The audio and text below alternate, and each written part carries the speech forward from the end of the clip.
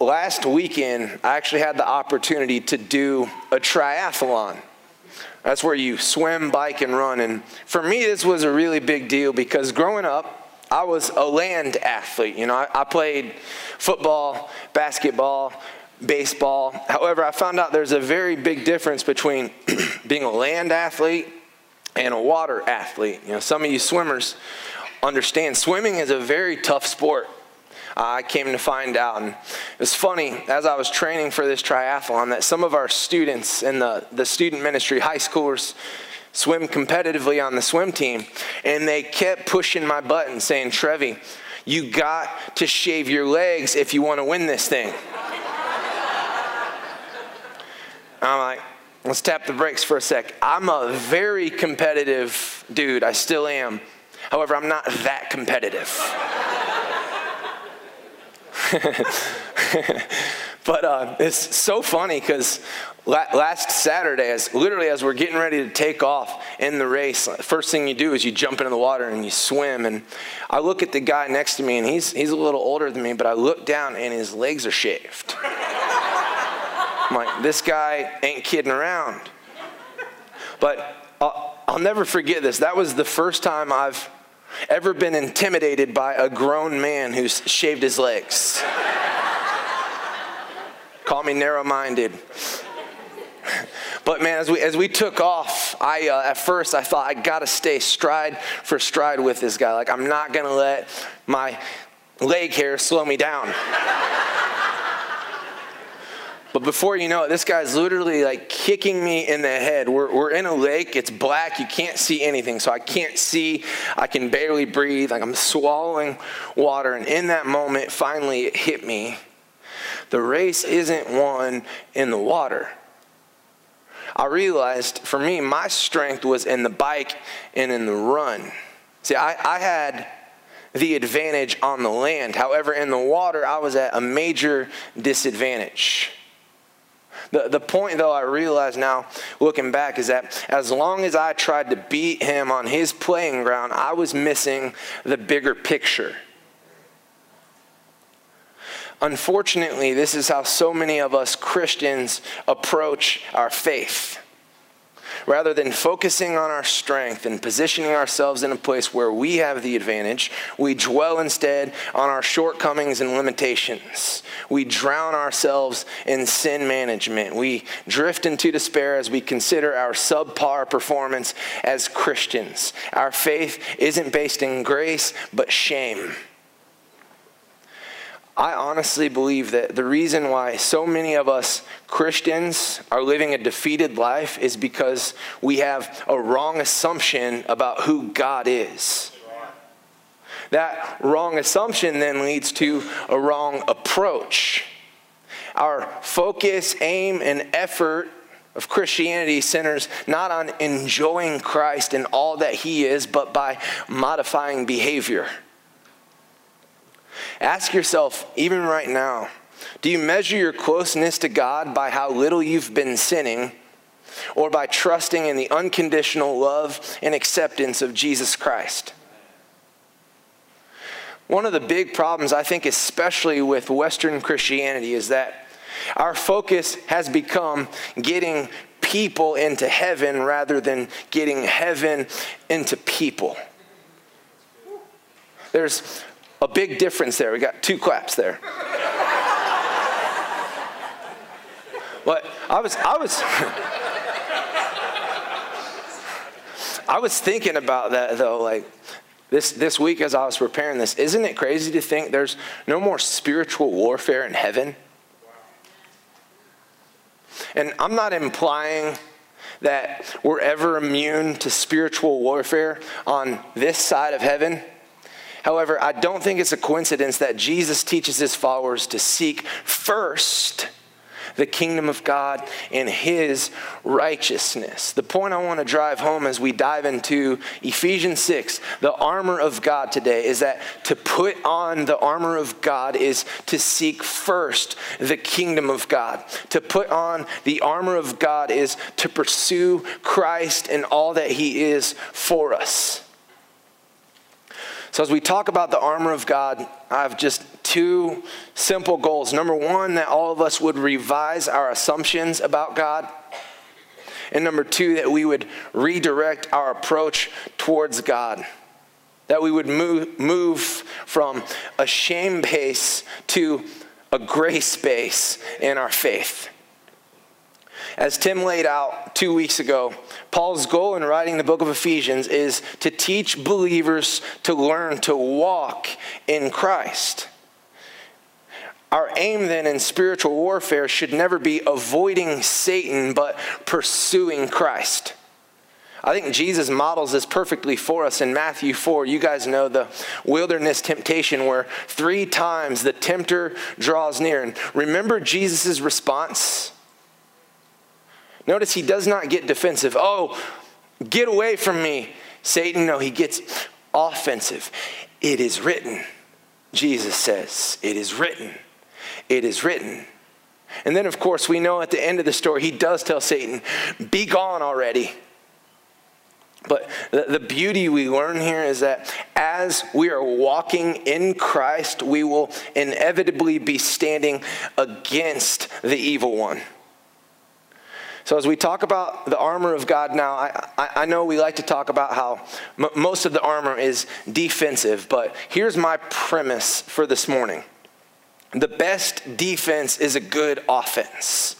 The best defense is a good offense. So let's start in Ephesians 6, verse 12. Paul writes, for we do not wrestle against flesh and blood, but against the rulers, against the authorities, against the cosmic powers over this present darkness, against the spiritual forces of evil in the heavenly places. So stopping right here, Paul teaches us very clearly the reality of this spiritual war that all of us as believers are engaged in. Apart from Christ, understand you and me don't stand a chance, even on our best day, against Satan and his kingdom.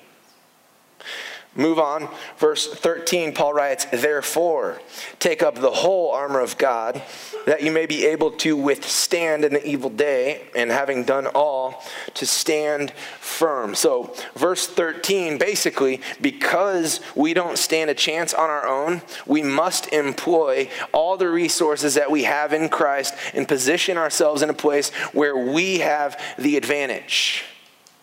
To use military terms, we must outmaneuver the enemy so that in the day of evil we may stand firm. Now, it is important, talking about spiritual warfare, that we maintain a healthy balance. So number one, we're not going to give Satan too much credit, but at the same time, we're not going to give Satan too little credit. If Ephesians 6:12 is true, and we believe it is, then just as the cold dark of a winter night should draw us closer to the bright warmth of a fire, so should the cold, dark reality of Satan's kingdom drive us to pursue deeper intimacy and closeness with Jesus. So getting into the armor now, this is the first point I want to make. We're thinking offensively now. Pursue God's truth more than you rebuke Satan's lies.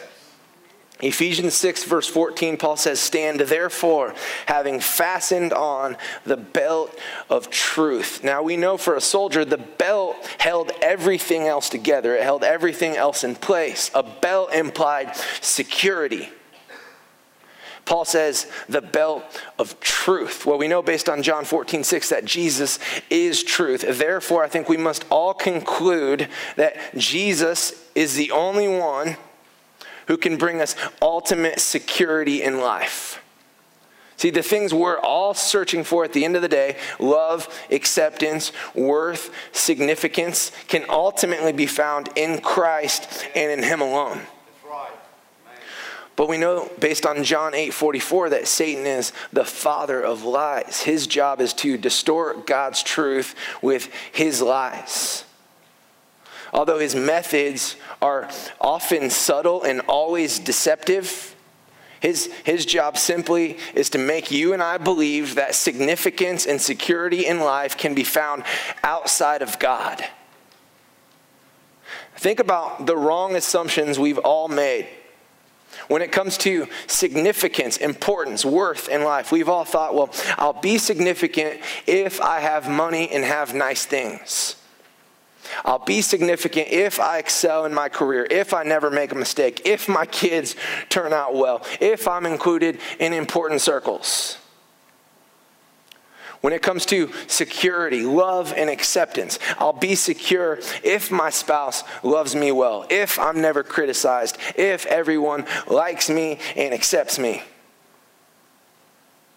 Whether you've attained your goal or not, the result is usually the same. Temporary satisfaction leading to overwhelming emptiness. Because so many of you have bought into the lies of the enemy, you've been looking to the wrong things to be the savior they can never be. So many of you wonder why you're so empty and so desperate. I can tell you it's because you're starved for a real sense of significance, security, and personal worth that can only be found in Christ. Now, this is why I believe at the end of the day, spouses leave their families for mistress. This is why I believe so many men in the church are addicted to porn. This is why we chase after the lesser pleasures of career and success and material things and people and Facebook and whatever else, because we're convinced that somehow these things can meet my need. I don't think it's any coincidence at all that Paul starts out with truth. When we talk about spiritual warfare, it's not that we need to outpower Satan, but we need to out-truth him. Yet it's impossible to recognize Satan's lies about you when you don't know God's truth about you. Ask yourself, do you spend more time arguing with Satan's lies or clinging to God's truth? To walk in Christ is to walk in truth. That is, believe what God says about you as ultimate truth and live it out. And to walk in truth is to walk in the light. Understand, Satan only has power in darkness. So as we start to walk in truth, that is, walk in the light, to be known for who we really are, all of a sudden darkness is exposed and Satan's deceptive power is unhinged. Realize this morning you can rest in who you are in Christ, because in him you are whole, you are complete, and you are free. Come on. Number 2 now, pursue righteousness more than you run from sin. Ephesians 6 verse 14, Paul says, and having put on the breastplate of righteousness. Now, I believe most Christians have a distorted view of who God is, therefore they have a distorted view of themselves. So many of us are convinced that God's love somehow depends upon my performance or my behavior. Instead of enjoying Christ then and resting in who he is, somehow we make Christianity about sin management and behavior modification.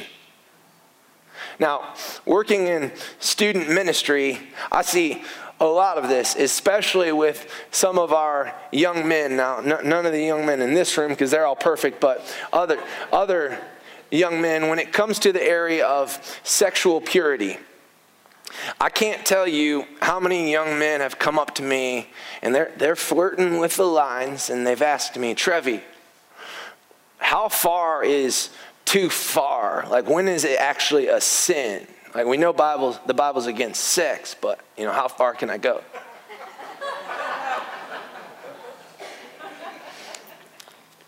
What I've told them is this: you're asking the wrong question altogether.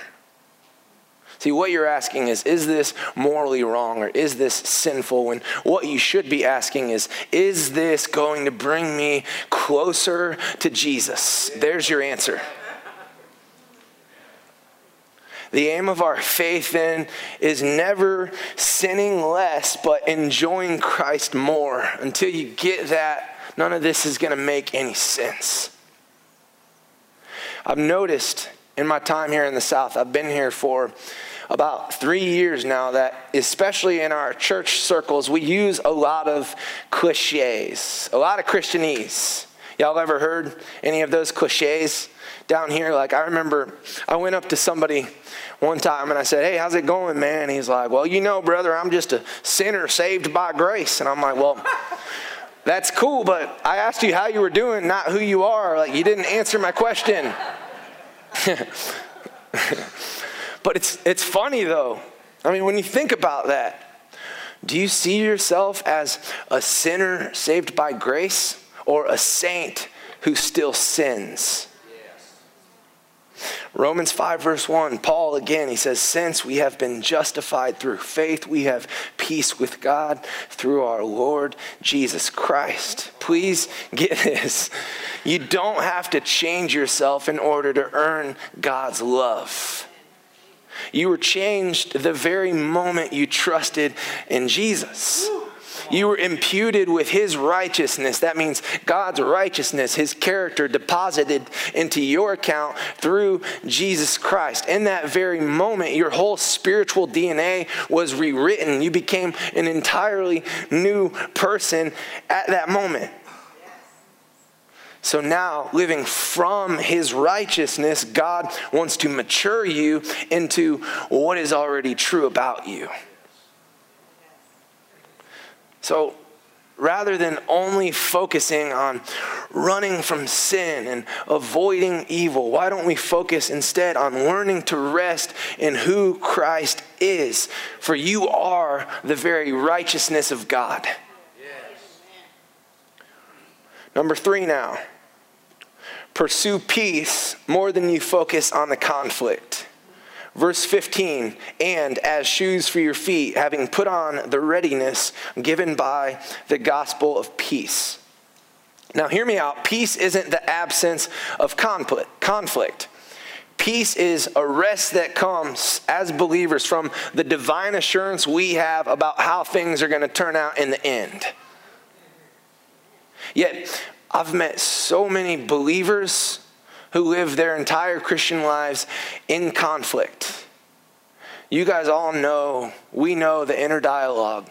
Try harder, do better, fix yourself, make yourself more presentable, more lovable, put on more spiritual makeup so that others will like you and nobody will really know you. Think about this. When you spend time with God, do you spend more time rehearsing your failures or enjoying his presence? I really believe Satan would love for you to believe that your peace with God somehow depends upon your performance for God. See, if Satan can make you doubt your peace with God, then certainly he's going to rob you from enjoying the peace that comes from God.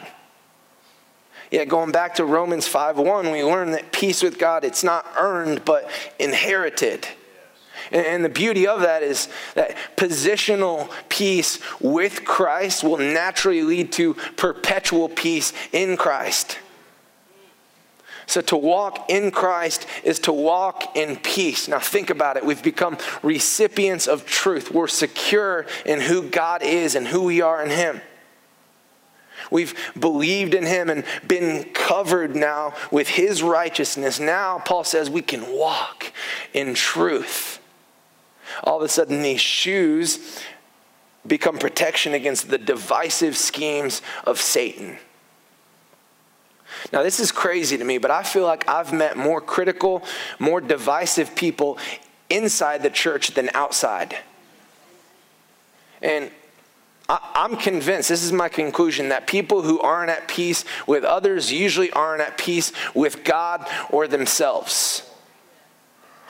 But Jesus says, "Blessed are the peacemakers, for they shall be called sons and daughters." Realize you and I, as sons and daughters bought by the blood of Jesus, we have peace now with our Heavenly Father, and that should be reason enough to bring us together in unity and truly be the church that he's called us to be. Number 4. Focus on the object of your faith more than the object of your fear. Verse 16, Paul says, in all circumstances, take up the shield of faith with which you can extinguish all the flaming darts of the evil one. Now understand, these fiery darts usually come in the form of lies, accusations, and temptation, which are intended ultimately to capture your fear and therefore rob your faith. I'll never forget when I first moved down here and joined the church. Those of you who really know my story, you kind of know what I was going through. But I was in a really good place, spiritually speaking, but I was kind of in a place where I was content being on my own, and dating was nowhere on my radar. I had just gone through a divorce, married and divorced within like 8 months. And God had really restored me and healed me. But in that time, I was in no place where I had any desire to hang out or date until I met Jeff. So a couple weeks after, I know that might have sounded really weird, actually. Just hang with me. Jeff was the guy I met in the church, and he and I kind of hit it off right away because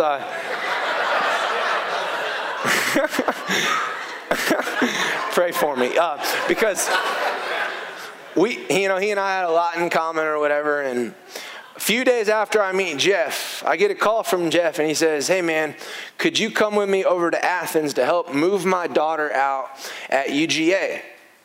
So I'm like, all right, yeah, I'm free. I can help you out. And we had talked about getting together for coffee and just getting to know each other's stories or whatever. So I agree. I say yes. And after we hang up the phone, I get flooded with like 5 text messages from Jeff about why he thinks I should meet his daughter.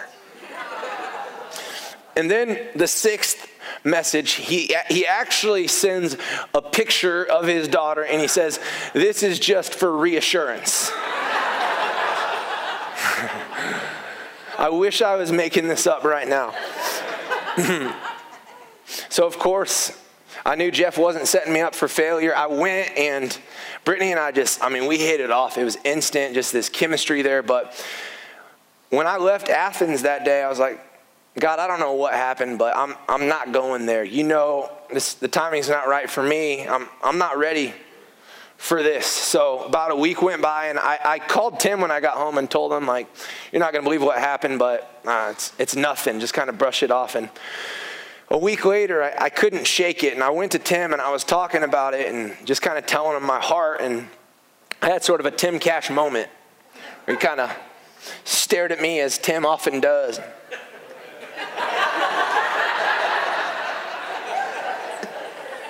He said, Trevi, you'd be a fool to not at least pursue a friendship with her. Those are good words of wisdom. So I decided, I was going to take the risk. But even then, I remember the accusations.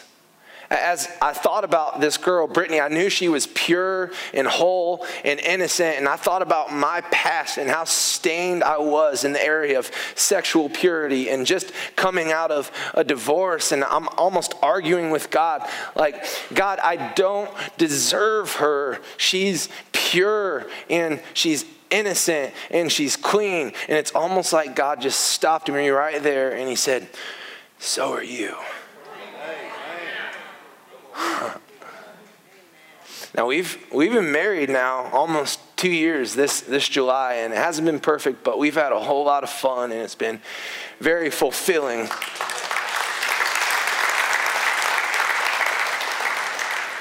But it all changed for me. It dawned in that moment where I realized the object of my fear wasn't even worthy to be compared to the object of my faith. This is why Paul says faith is able to extinguish every fiery dart of the evil one, because faith is always grounded in reality. Faith is confidence grounded in reality, while fear is never really based in reality. Faith is a confidence grounded in the right here, right now reality of God with us and God for us. So, unless we give him permission The scare tactics of Satan are nothing more than scare tactics. However, we got to stop fixating on the fear, and we got to start engaging our faith. How do we do that? Well, Paul says, Romans 10:17, faith comes by hearing, and hearing by the word of God. To put it simply, I think faith comes by knowing God. And there's a big difference. Some of y'all need to get this, because some of you know about God informationally, but you don't know him experientially. See, the less you truly know God, the smaller your shield will be, and the easier it'll become for Satan's scare tactics to hit their target and have their effect. However, the more you come to know Christ, the more this shield of faith then enlarges and protects us from the scare tactics of the enemy that in reality have zero power over us. But to walk in Christ is to walk in faith. And faith overcomes every fiery dart, not because of the depth of our faith, but because of the object of our faith. And then number 5, I know y'all have heard this before, but I'm going to say it again. Fight from victory, not for it. Verse 17, Paul says, and take the helmet of salvation. Now, salvation implies victory. You and I have eternal victory. We're no longer fighting for the victory, but from the victory that was already won in Christ Jesus on Calvary. However, that does not negate the fact that we're still engaged in a fight. And I think Paul uses the imagery of a helmet here to imply that every spiritual battle we face is either won or lost in the mind. If he can just get you to doubt God's goodness even a little bit. That's essentially what happened in the garden. Y'all remember? When Eve was deceived, the question that was really posed to her was, is God really that good? Or is he holding out on you? And unfortunately, as we see, a little doubt can cause a lot of damage. It's like, thanks a lot, Adam and Eve. It's interesting. I was reading Neil Anderson, who writes Bondage Breakers and other really good books on the topic of spiritual warfare, but he shares this cartoon strip, which is kind of just a funny illustration to kind of show how the battle is either won or lost in the mind. And the story is about a middle-aged woman named Kathy, and Kathy's drug of choice, if you will, was sugar. Now, as the story goes, and in the first picture, Kathy decides, I'll take a drive, but I won't go near the grocery store. Then in the next picture, she says, I'll pass by the grocery store, but I won't go in.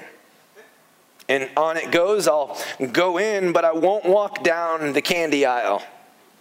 I will look at the candy, but I won't buy it. I'll buy the candy, but I'll wait until a special occasion. Now I get home, I'll open the candy, but I won't smell it. Now I'm going to smell the candy, but I won't taste it. And then finally, I'm going to just taste the candy, but I won't eat it. And you already know how the story ends, right? I don't need to tell you. But what's interesting is that according to Paul's teaching in 1 Corinthians 10:13, Kathy lost the battle as soon as she decided to go for a drive. We see here the power of an unchecked initial thought. The enemy will use just one thought to bombard our mind. And when unchecked, that initial thought begins to trigger our emotions and our feelings, which arouses the affections and the desires of our heart. Before you know it, we've taken a step in a direction we were never intended to go. And the result, always more guilt, more shame, more fear, the crazy cycle. And most of us who feel defeated simply because we believe we're defeated. The key then to walking in Christ isn't first changing our behavior, but our belief. See, behind every moment of temptation is a flawed assumption about who we think God is. Think about the lies we've all believed in our own moments of weakness. God can't satisfy me as much as this sin can. I've always been this way. I don't believe, God, you're powerful enough to change that. Or there's something fundamentally wrong with me. I don't believe God has been fully good to me. Or I'm going to feel like a failure anyway. I might as well enjoy it. Ask yourself, do you believe that one day you might be changed? Or that by faith in Jesus Christ, you've been changed once and for all, and daily now you're becoming more like him? I believe it all comes down to whether or not you believe that God is for you. Think about that. I don't care how long you've been in church. Do you really believe in your heart of hearts that God is for you? If so, that's a game changer. Right belief leads to right thinking, which leads to right action. So finally, we get to our close and we get to the sword of the Spirit, which is the Word of God. And most of us in church, we know that is the one and only offensive weapon, right? Well, it's interesting. Paul in 2 Corinthians 10, verse 4, he tells us that the weapons, plural, the weapons of our warfare have divine power to demolish strongholds. So Paul's implying that we have more than one offensive weapon. Let's read verse 17 and 18. Paul says, "And the sword of the Spirit, which is the word of God," so check. And then verse 18, "praying at all times in the Spirit with all prayer and supplication." Praying at all times. Now, I'm going to argue this morning that in Ephesians chapter 6, we have at least two offensive weapons, the Word of God and prayer. Now, I could spend the rest of my time up here breaking down the power of prayer and the power of God's Word. We could go to Hebrews 4:12 and talk about how the Word of God is living and active and sharper than any two-edged sword, but most of us have already heard that. See, I think what we need to deal with isn't necessarily our what, but our why. I'm convinced that most Christians who are living in despair and defeat are living that way simply because their offensive game is ineffective. See, when it comes to God's Word, we've cultivated a devotional life that leaves life out of the equation. Let me say that again. We've cultivated a devotional life that leaves life out of the equation. For some of us, we have a devotional life, a few minutes a day or once on Sunday, but what we need is a life of devotion. When it comes to prayer, some of us, we have a prayer life, not much of one, but what we need is a praying life. I believe that so many of us, we approach Jesus not as a way of life, but as a chore on our to-do list. And I also believe that Satan would love to see you settle for treating Jesus as a chore. Check it off for the day and put God on the shelf until tomorrow or until next Sunday. You see, when that is the case, guilt is almost always the primary motivator. And guilt only tells you what you should do or what you ought to do. Guilt never tells you why you should do it. I've met so many defeated teenagers who genuinely want to pursue God, and they're just like, Trey, I just keep falling, and I just know it's because of my Devo life. If only I would just spend more time with God and my Devos, and that constant that constant guilt just leads them further into despair. Yet Jesus, he calls us to something else. He calls us to follow him as a way of life. He calls us to cultivate a life of devotion. He calls us to cultivate a praying life. Instead of guilt, grace becomes the primary motivator. Because I'm loved by God, spending time in his presence through prayer and through God's word is something I get to do 24/7 no matter where I'm at. So all of a sudden, praying without ceasing or hiding God's word in my heart isn't some foreign, distant reality for the spiritual people, but the only reality I know. I want to close by punching this point home.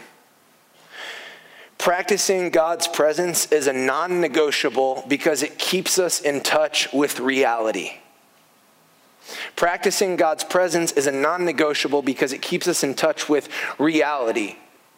The reality I'm talking about is 2 Corinthians 4. Paul says, we do not look to the things which are seen, but to the things which are unseen. For the things which are seen are temporary, but the things which are not seen are eternal. I know for some of us, we hear a new series entitled, This is War, and we think like, man, that's just kind of weird.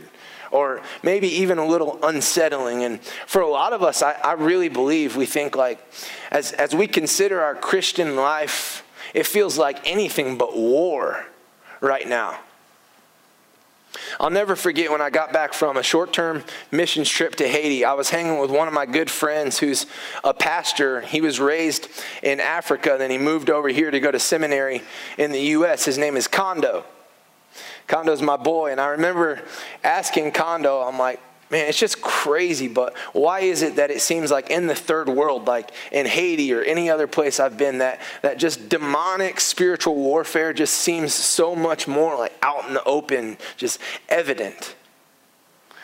He thought for a few seconds, and this was his response. He said, well, in those countries, they don't have anything else.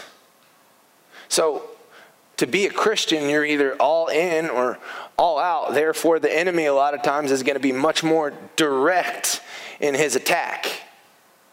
But then he goes, here in the U.S., the enemy, I think, is a lot more subtle because he already has most of us distracted by our comfortable lives. Dr. Larry Crabb says this, and this was chilling for me. Satan's masterpiece is not the crack addict. Satan's masterpiece is not the prostitute. Satan's masterpiece is the person who is satisfied with this world.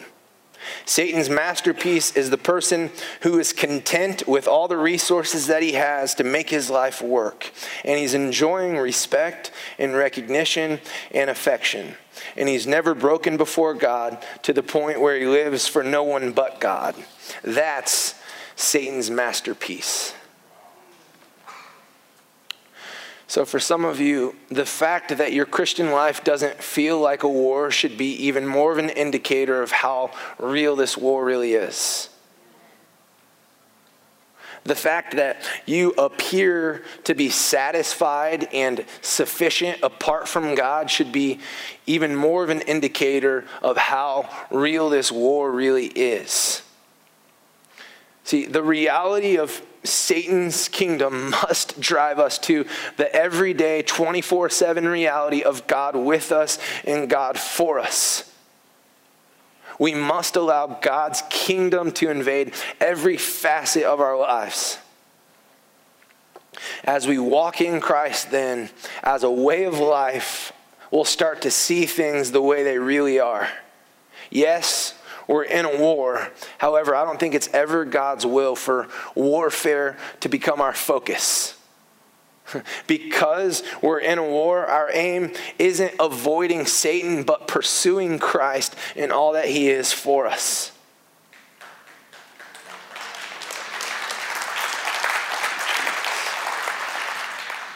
So as I close, let's remember the words of Jesus. Seek first the kingdom of God and his righteousness. Seek first the kingdom of God and his righteousness. Learn to enjoy Christ and his unsearchable riches that are available to us through his Spirit. In doing so, you'll be able to stand in the day of evil, and after having done everything, to stand.